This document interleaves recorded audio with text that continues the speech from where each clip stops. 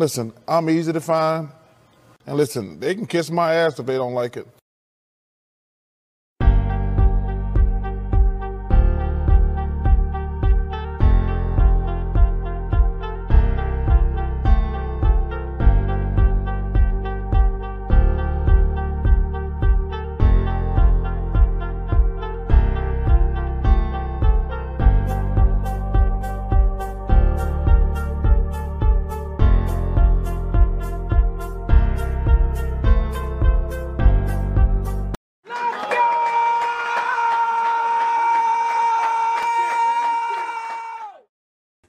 What's up, y'all? Nathan back with another video presentation. This is episode 27, Big Nate Sports Talk Podcast. As you have seen the title, this is the Dallas Mavericks versus Golden State Warriors preview. Game is tonight at 10 o'clock. Really quick, I had to check out inside the NBA. For some reason, they had this weird glitch. I don't know what happened. Like Charles Barkley was about to give his prediction, and then it just cut off. That was so weird. I don't know what that was. So I'm gonna get this video out for y'all. I'm gonna get the Washington Mystics recap of the beating of the Dallas Wings last night. That's gonna conclude season 7. Season 8 will start. I'm gonna try to get you out to season 8 tomorrow. Love that intro. Thank you. I appreciate it. Thank you. I'm trying to get it out tomorrow because a couple things. So we're going to recap. We're going to recap game by game. We're now the Eastern and Western Conference Finals. NBA mock draft this weekend. Stay tuned for that. Obviously, with the Washington Mystics, Washington Wizards. Now we have the 10th overall pick. I'll save that with the mock draft. And then also too, like I said, we're really kind of getting ready for football. There's really not much other than that. Orioles baseball. That's about it. So just stay tuned in for season 8. So tonight, Golden State versus Dallas. After 7 games, the Dallas Mavericks, they're making their, was the last time in the Western Conference Finals? It's 2011, if I remember correctly. I want to say that. Last time Golden State and Dallas met, it was the We Believe Warriors. We had Baron Davis. Oh man, that team was pretty good because that was like the upsetting, because I think Dallas had won 67 games that year. That was they lost in the first round of Golden State. That was the We Believe team. I remember that year because Charles Barkley, he was definitely in his feelings when they lost. So, I mean, look, Golden State is arguably, to me, still one of the most respected teams. They just haven't looked back. I think once Clay came back, Draymond came back from their injuries respectively, and then Steph, I think those kind of hampered Golden State a little bit. But you've seen guys like Andrew Wiggins, who had a good year, Gary Payton II, Jordan Poole, like the times that Clay, your big three, Draymond and Steph and Clay, those three have stepped up. And Andrew Wiggins made the All-Star team. To me, Jordan Poole is going to be a great player in this league. Like, a lot of people were kind of like, okay, well, let's see. They got Denver in the first round, but it was a Denver team where it was just the Joker and friends. You didn't have Jamal Murray. You didn't have Michael Porter Jr. He had to work with Monte Morris, Austin Rivers, Will Barton. No disrespect to those guys, but they didn't have it wasn't a healthy Nuggets lineup. And yeah, Nikola Jokic gave it everything he had to 2-time MVP. He gave it all he had, but that small ball lineup, the Nuggets had no answer for it. To me, that was the lineup that they had against Denver: Steph, Clay, Draymond, Andrew Wiggins and Jordan Poole didn't get really factor the same results against Memphis. I thought when John Morant went down with his injury, that was the key. That's what got them the series win. I thought when John went down, that to me was it for Golden State. Now, because let's keep it real.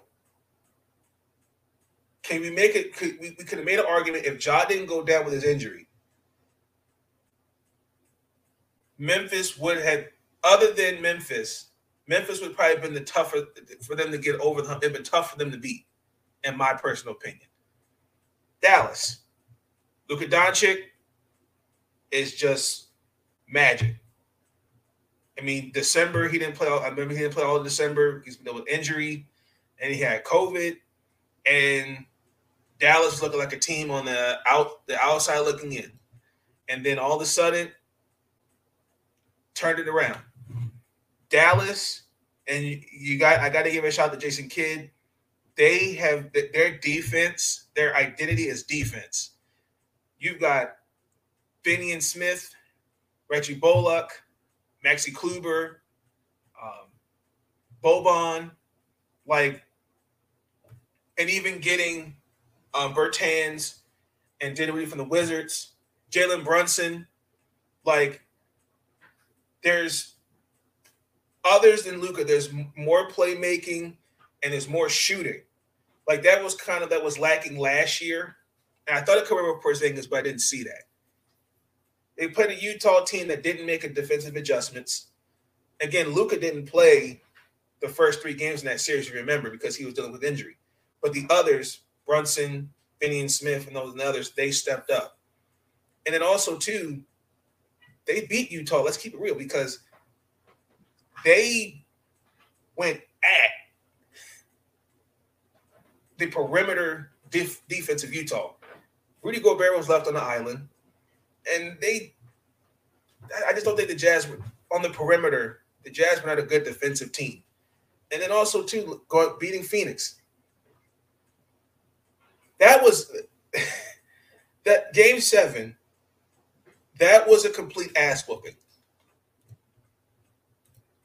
Luka came back, fired his team out, and did his match, like you said. Absolutely. I feel like this is Dallas's year.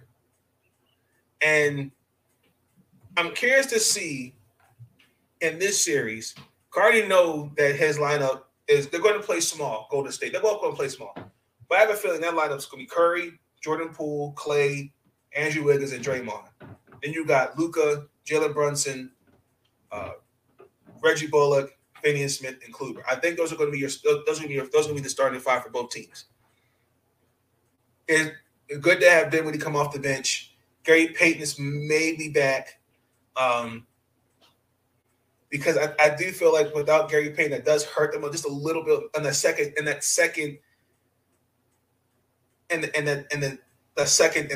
lineup, because that with Otto Porter, they play deep, they're a heavy defensive second unit. So Otto Porter, I can see him getting some minutes in there, because they're definitely going to disrupt.